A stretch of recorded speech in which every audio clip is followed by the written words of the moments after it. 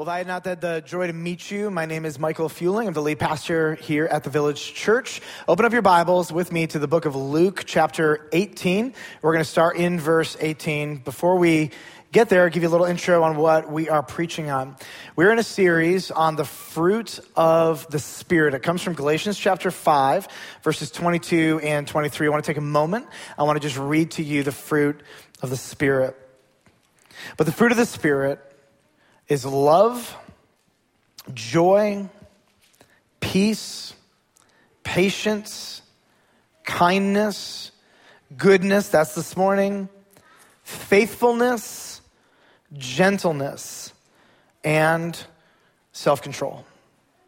Now, as we get ready to preach on goodness, I want to ask you a question. I actually think it's one of the most important questions that you can be asked. If you are searching spiritually, how you answer this question will determine whether or not you are truly ready for a relationship with God. If you are already a Christian, how you answer this question is going to tell you and me and the Lord quite a bit about your theology. Are you ready for the question? Yes, awesome. One person's ready. The rest of you are like, come on, man. What is it? Here we go. Are you a good person? Are you a good person? Somebody comes up to you on the street. They ask you, are you a good person? What do you say? If you said, no, I am not a good person, I would like to know why. So if you have a small group, a community group, a men's study, women's study, or a group of people you talk to, I want you to process this with them. Why did you say no? If you said no, why? Was there something in your past that you did that you just can't get over? Maybe that's it.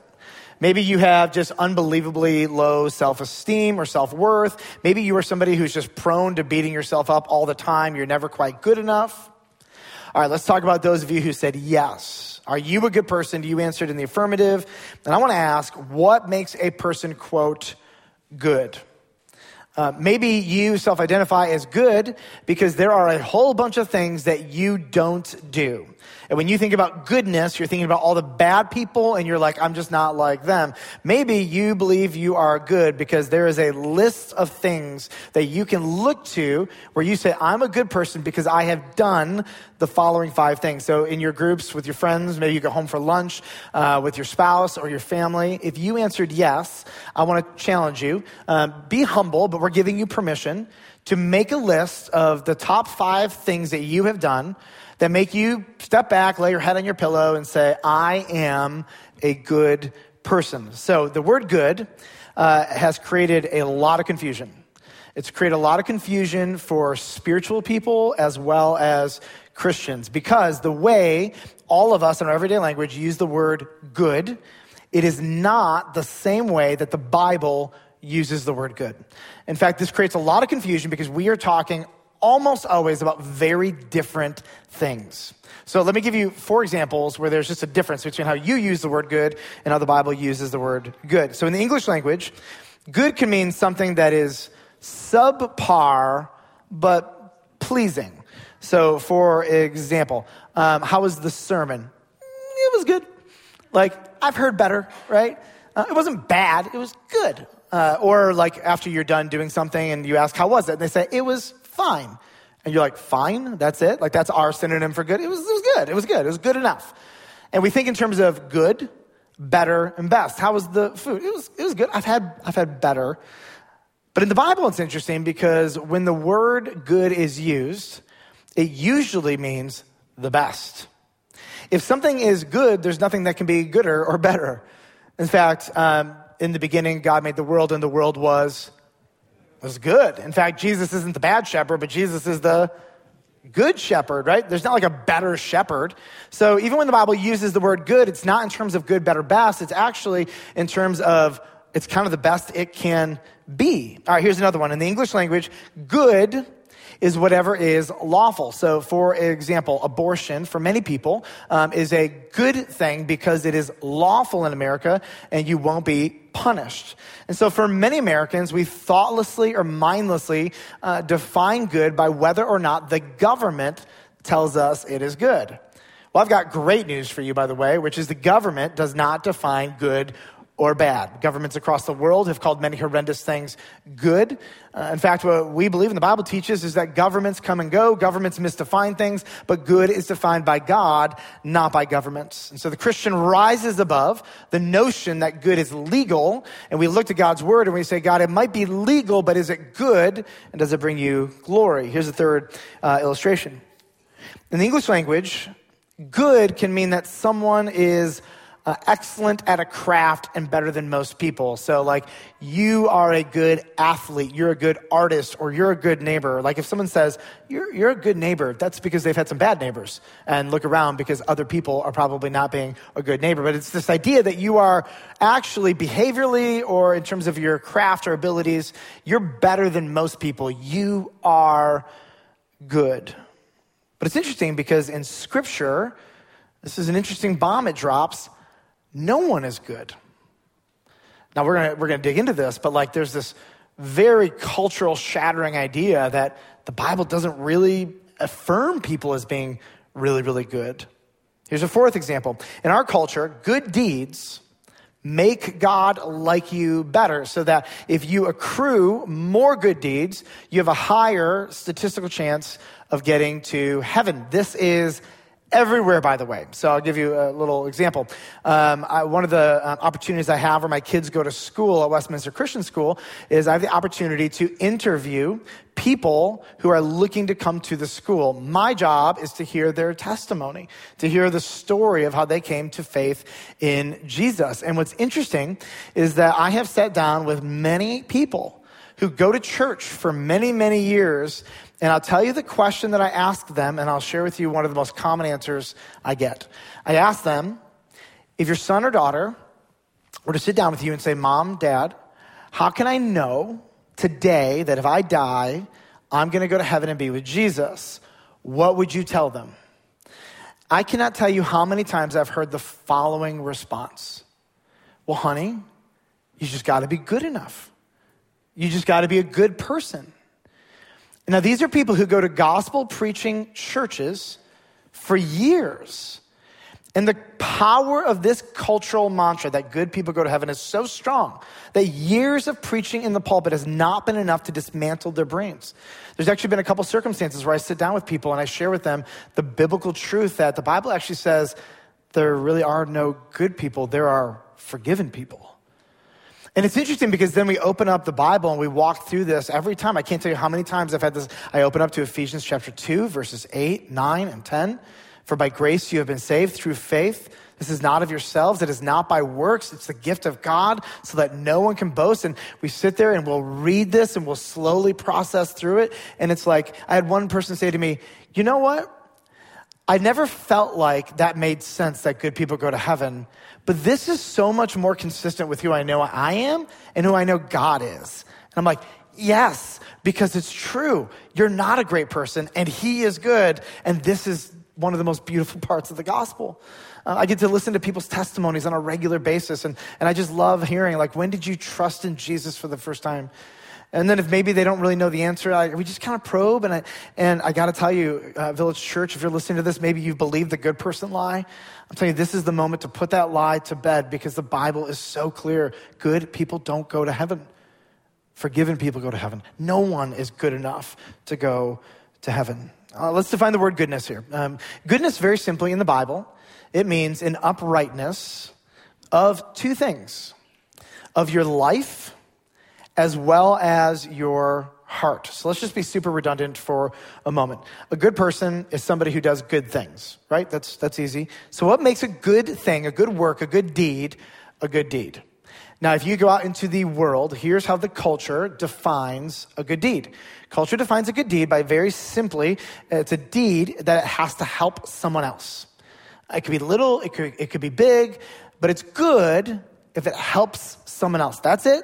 That's about as far as you have to go. If you want to be seen as a good person, all you have to do is help a lot of people or help a couple people. And the more publicly you do it, then the more people will be able to affirm you as good. What's interesting is that the Bible has a very different set of requirements. In fact, the Bible has two very stringent requirements that cannot be fudged. that both of these things have to come together in order for something you do to be seen by God as good. Now, don't get me wrong. You could do things that the world applauds as good, but our biggest concern as Christians is, what does God think?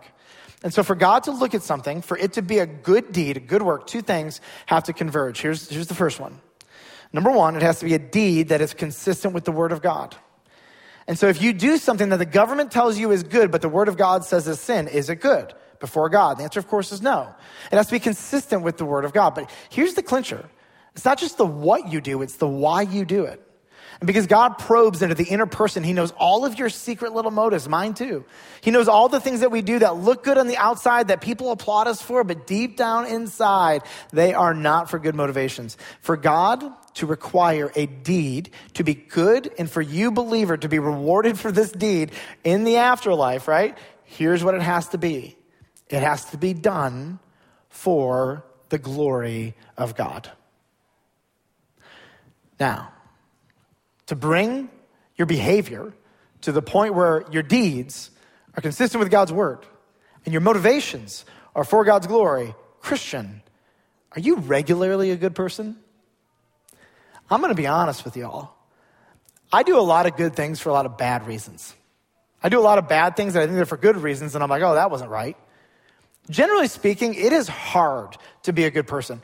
Now put that in the context of this election cycle, the division in the church, the division in your families, the division amongst your friends, even just the way we use words in different ways. You say you're a liberal, I say I'm a conservative, I say whatever, and we mean different things and we import to each other, and then all this emotions, and then we're going to have to go to Thanksgiving. God help us all.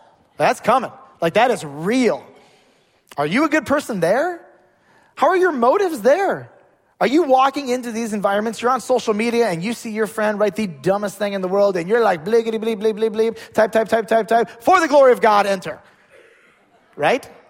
No.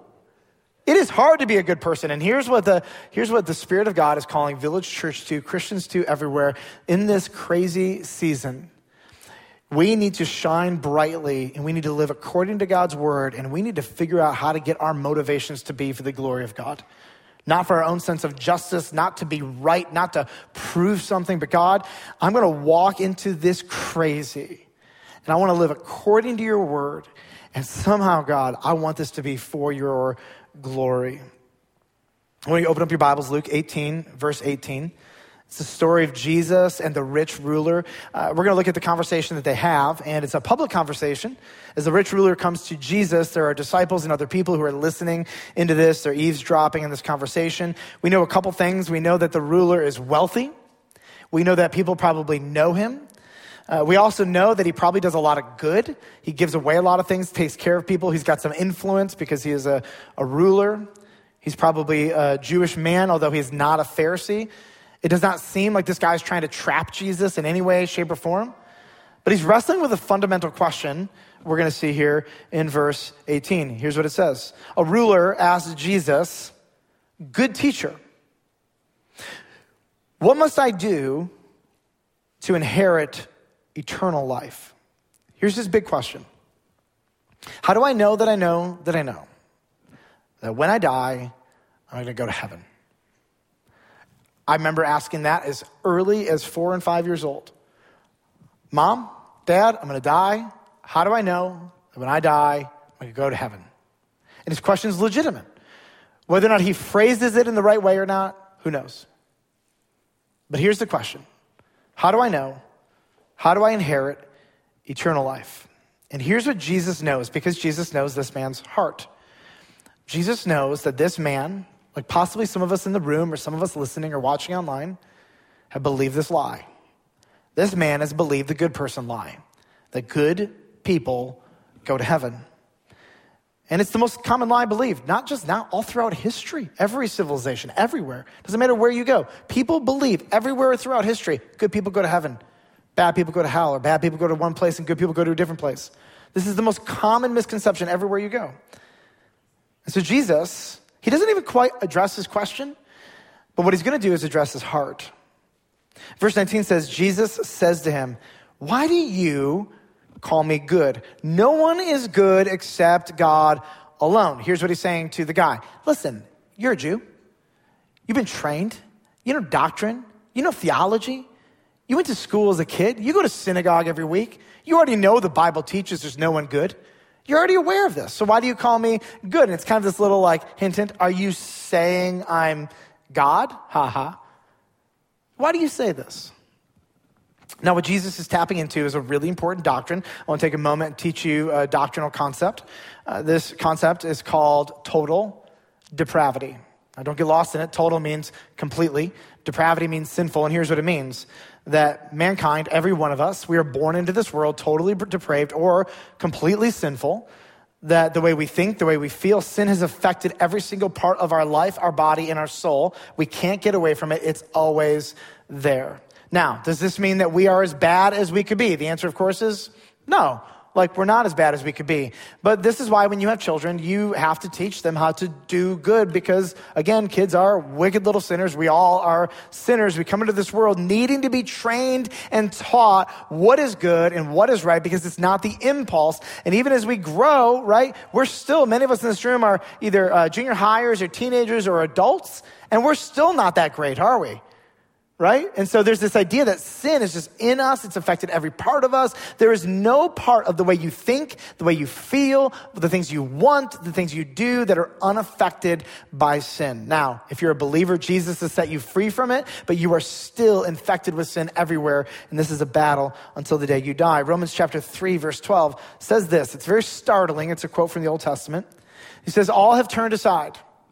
Together they have become worthless. This is apart from Jesus, meaning their ability to do good doesn't exist. He says, no one does good. Not even one. Now, does he mean according to the world?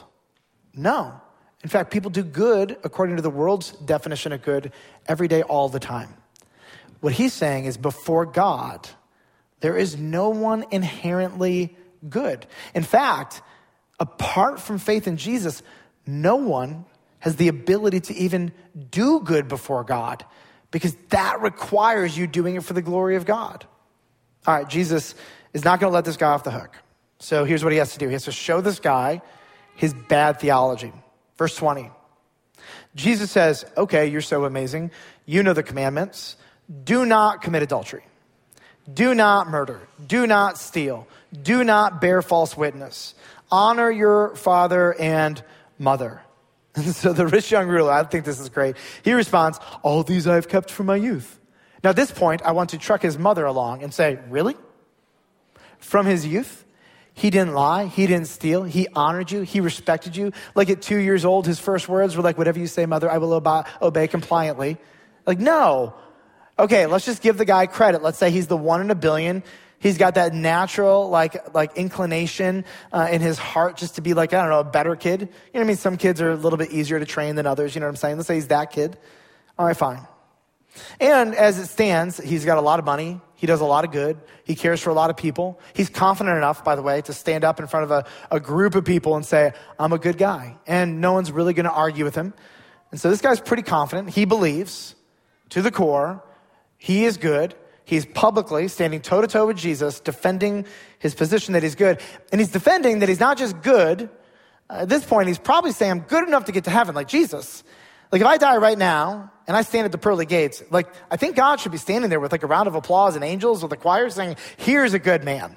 This guy deserves to get in. That's his self-concept. And by the way, he's not alone. There are a lot of people who believe, people who bear the name of Jesus Christ. They say they're a Christian and they believe. If you ask them, why is God going to let you in? They are not going to say, because of the blood of Christ that was shed on my behalf. They're going to say, because I am a good person. And it's a lie. We're going to see actually in a minute that the disciples, even in this time in Luke 18, they believe the good person lie. Jesus has to dismantle these notions that good people go to heaven, that this guy is actually good. Verse 22, he's going to go right after his heart. It says this, when Jesus heard this, his processing, he said to him, okay, one thing you still lack. In other words, okay, rich ruler, you're a good person. Everybody applauds you. Your mother and father applaud you. Your rabbi applauds you. Your friends applaud you. Your employees applaud you. Poor people applaud you. Everyone's look at the rich ruler. he's a good man. Okay. Here's what I want you to do. Sell all that you have. Distribute it to the poor. And you will have treasure in heaven. And, by the way, come follow me. I just want to be super clear for a moment.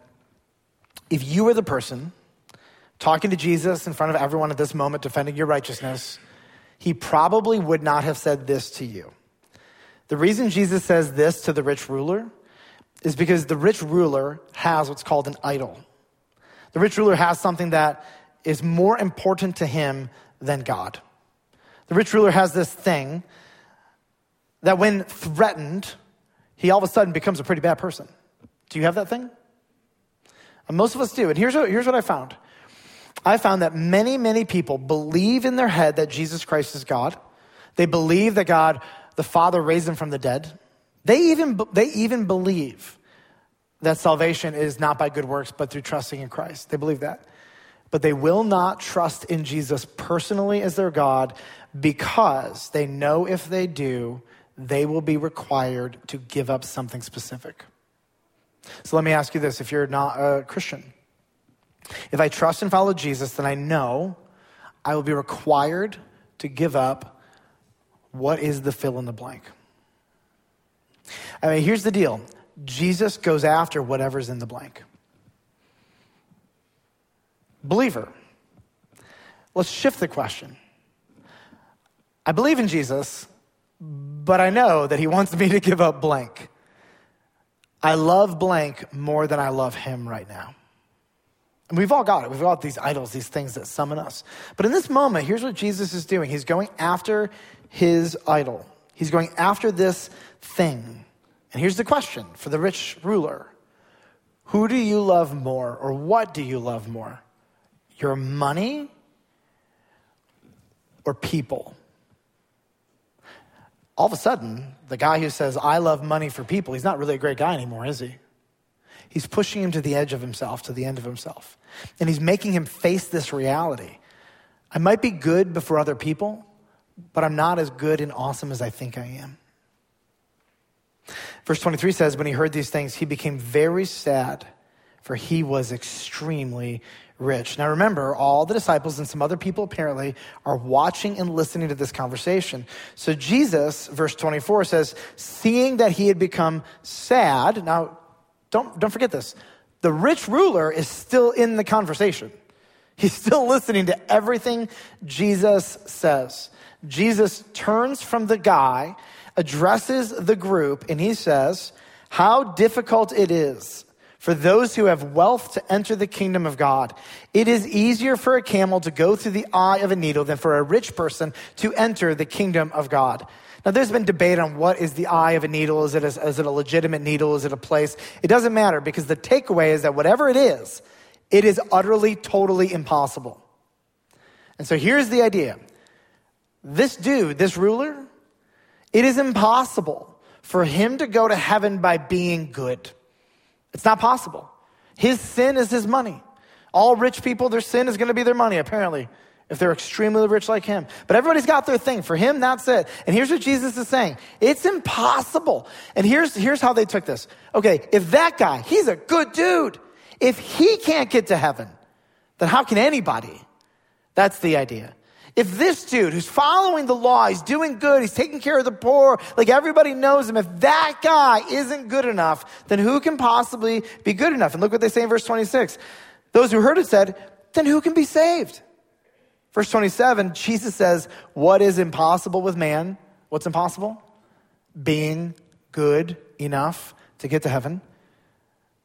What is impossible with man is possible with God. Salvation is only possible if God does it, not if you do it. And his rules are crystal clear. The only people that are forgiven, saved, and redeemed are not good people, but sinners who come before God and confess their sin and ask for salvation through faith in Jesus alone. That's it. Nobody will be able to stand before God and say, God, let me in because I follow the law. I'm better than most people. And you're going to be lucky to have me in heaven, by the way. What is impossible with man is possible with God. Verse 28, we see that it seems that the disciples still don't get it yet. So Peter, impulsive Peter, chimes in and he says, see, we've left our homes and followed you. And I don't know how he actually said it, but I just imagine some level of like braggadociousness. And so he's saying, so are we good enough? Because we did the very thing he wouldn't do. We gave up everything. We're following you. So are we good? Am I good? Because I did the very thing you told him to do. He wouldn't do it. So we must be great. Jesus doesn't actually answer his question, but he does get to the point. He says, truly I say to you, there is no one who has left house or wife or brothers or parents or children. Now watch this. For the sake of the kingdom of God, who will not receive many times more in this time and in the age to come, eternal life. Why you do the good things matters. And here's what Jesus is saying. Peter, you will be rewarded for your good deeds, whatever they might be, if you do them for the glory of God, for the sake of the kingdom. And here's what Jesus is doing with the disciples, with the rich young ruler. He is dismantling all of these arrogant, boastful notions that God likes me better and I get to go to heaven because I accrued enough good works or because I was a better person than my neighbor, my friend, my family member. You fill in the blank. And by the way, guys, this is incredible news. Because if you've ever tried to work yourself to heaven and you're wondering, was it enough? Was it enough? Was it enough? If you ever watched somebody die who believes that their salvation is based on good works and they close their eyes not knowing whether or not they have accrued enough good works, it is a terrible thing. And the gospel is so good and so freeing because the gospel says this, anybody, no matter how bad you are, you can be saved through faith in Jesus Christ. And when God saves you, he knows every dumb, ridiculous thing you're going to do from that point forward for the rest of your life, and he saves you in that moment anyways. Because salvation was never about how bad you were, how good you are, or how good you might be. It is about how good Jesus was for you in your place every time. So Village Church, I got good news. Friends, I've got good news. If you're like, okay, wait a minute, I've always thought salvation was for good people, I've got even better news. Salvation isn't for good people. It's for anybody who confesses their sin to Jesus and asks him to save them. That's a whole lot easier than accruing good works for the rest of your life and hoping you were just good enough. I'm going to close with a couple so whats. Number one, non-Christian, seeker, spiritual person, somebody who's yet to place your faith in Jesus. No one is good enough to get to heaven. I will not stand before God and say, I've preached thousands of times and been faithful and raised my kids. None of that. Not an ounce of that. Every human on the planet, no matter how good they were, no matter how much they did, according to God's word and for the glory of God, good things, no one will stand before God for a moment and boast. It's like a billionaire who was given all of their money and they did nothing to get it, bragging that they're rich. No, you did nothing. If you end up, after you trust in Jesus, exhibiting the fruit of the Spirit of goodness, praise God for that.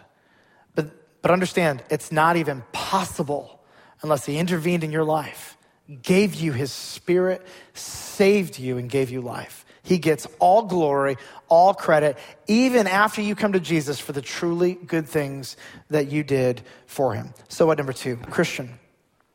Every truly good work will be rewarded by God. You actually do, after you place your faith in Jesus Christ, you have the ability to actually live out goodness. You have this ability. You have the ability to do things according to God's word and for the glory of God. And I want to just make a commitment to you. Every good thing you do, every good deed, God will not overlook. He is just and he will reward you for all of them. Even though he's going to get all the glory and all the credit, He will affirm that you could have done something different, and he will reward you. There will never be one thing that you sacrifice this side of heaven, one thing that you do that is right, no matter what it costs you, for the glory of God, nothing that will not be worth it one day. I promise you this, patiently wait. God will reward you, and it will be 100% worth it. The book of Hebrews chapter 6, verse 10 says, God is not unjust so as to overlook your work and your love that you have shown for his name. He is not unjust. He will not overlook it. I guarantee you this, he will reward it. Even though he will get all the glory, you will be richly rewarded. Number 3, align your motivation to be for God's glory. Now you might say this, like, how do I actually do this? 1 Corinthians chapter 10, verse 31 says, whether you eat or whether you drink, do it all to the, say with me, glory of God, right? Well, how do I drink orange juice to the glory of God? Like, it's just orange juice, right? And here's this notion that the Apostle Paul has. He says, listen, just eating and drinking can be something that is a good thing. Here's the difference between a neutral thing and a good thing. The good thing is done for the glory of God. Well, one verse earlier, he actually gives us like the key that shows us how to do normal things for the glory of God. And he says this with prayer and with thanksgiving. So let me just give you an example of how this looks. I would love to tell you that every time I get up and preach, my motives are always 100% pure, without fault, without flaw, always for the glory of God for the last 20 some years perfectly. You guys know that's not true, right? Total depravity tells me everything that I do is affected by sin, my motivations, my mind, everything. So I have to be humbled by that, right? On Sunday mornings, I think about all these things that go through my brain, and there's insecurity, there's overconfidence, all the crazy stuff that goes through all of our own heads. And I have to step back and I just say, God, help me love and serve and do this for your glory. And thank you. And I just spend time thanking God for the opportunity. And there's something about just walking into it with a spirit of thankfulness that gives God a lot of glory. So you don't see as I sit over here and I sing, and then the last probably minute or so, I just say, God, thank you. Because thankfulness is the antidote that somehow aligns our heart to give him glory. And so this is like a little discipline I put in my brain because I'm selfish and ridiculous and insecure and overcompensating and overconfident, all the other things that we all are on a regular basis. But even the broken man trying to get up and preach has to go before the Lord and say, I want this to be for your glory. And I don't even know that right now. I think I might even just be rote. God, would you help me? Would you help me bring you glory? You go to work, you're having lunch. Why do we pray before we eat, by the way? It just goes back to this. I want to give God glory in this moment. I wouldn't have this food if he didn't provide for me. I get in my car and it doesn't break down. Thank you, God. It's this spirit of regular gratitude throughout the day. And if you hear me pray enough, if you come to Village Church, you'll hear me say phrases, Lord, we are grateful. It's with a spirit of gratitude. It's our privilege. Really, this comes from a theology that says, if we're going to give God glory, it has to really start with us just aligning ourselves from entitlement to gratitude. Entitlement does not give God glory. I deserve this food. I deserve this building. I deserve, we just don't deserve a lot. I go before the Lord on a regular basis because I'm so selfish. My motivations are all over the place. And I have found from 1 Corinthians 10, 30 and 31 that the best way to give God glory in the mundane things is to have a regular spirit of, God, thank you. Thank you for this opportunity. Thank you for this food. Thank you for this car. Thank you for these friends. Thank you for these clothes. Thank you for the money I have. Thank you for the money I don't have. Thank you for just go before the Lord on a regular basis. And I have found it as this great little tool in my toolbox that helps me give God a whole lot of glory. God loves when his people say thank you. God loves when his people have a heart of gratitude toward him. I think this is a great transition, by the way, into communion, because I'll share with you one of the most common ways that the good person gospel makes its way into church. I'll sit with somebody and I'll watch them and it's a believer, and if I know them, this is a conversation I had a couple times, they won't partake of communion. And I'll say, again, they're a friend. I'll say, why don't you partake of communion? And they'll say, if you had seen my week, I just don't feel like I'm worthy. The amount of times people have come to me and said, hey, I just want to let you know I'm not taking communion today. And almost always the answer is not because I have an allergy, because I'm sick. It is because of something they had done either that morning or that day or that week. On the way to church, mom, dad, you're just bickering and fighting with your kids and you feel terrible and you're like, be a good person, blah, right? Like, stop, respect me. And then you're like, what am I saying? Like, I'm losing my mind here. And you come to church and then you're taking communion and there's like this weird thought that communion is for good people. It's interesting when non-Christians come to church, they look at us and they think, oh, they're Christians. They're supposed to be good people. Oh, I'm sorry, most of the Christians I know aren't great people, right? We're not here because we're really good. We're here because we're not good. We're here because we struggle. We're here because we're broken. But this idea makes itself into the Christian community. So we have these elements and we're like, I'm not good enough to partake of these. I just have to let them go. And I just want to look at you all and just say, we don't take communion because we're good. We take communion because he's good and Jesus, was good enough for us. You are not worthy to take communion. Neither am I. I don't take communion because I've been good enough to make myself worthy of it. I partake of communion because it's a declaration that God told me that he loves me and he's died for me because I'm not good enough. He has qualified me. I'm not qualified because of my own good works. I'm qualified because of the good works or the righteousness of Jesus. So when we partake of these elements in just a little bit, I just want to remind you, this is not your declaration that you're good. It's your declaration that you're not good enough. It's also your declaration that Jesus was good for you. Now, there are communion cups underneath your chairs. I encourage you to pick those up. And if you're new here, you might be wondering, how do I know whether or not I should take communion? What are your rules on communion? And we have one simple rule. The rule goes like this. We don't care where you go to church. I don't care how bad you've been. If you have trusted in Jesus Christ, we want to invite you to partake of communion with us. If you have placed your faith in Jesus Christ, we want to encourage you to partake of communion with us. Now, you might have some kids with you. You're wondering, are my kids allowed to take it? That is up to mom and dad. If your kids have trusted in Christ, they are welcome to take of communion. Communion is not for those who understand all the depths and nuances of the gospel. At 4 or 5 years old, I understood enough of the gospel to be saved.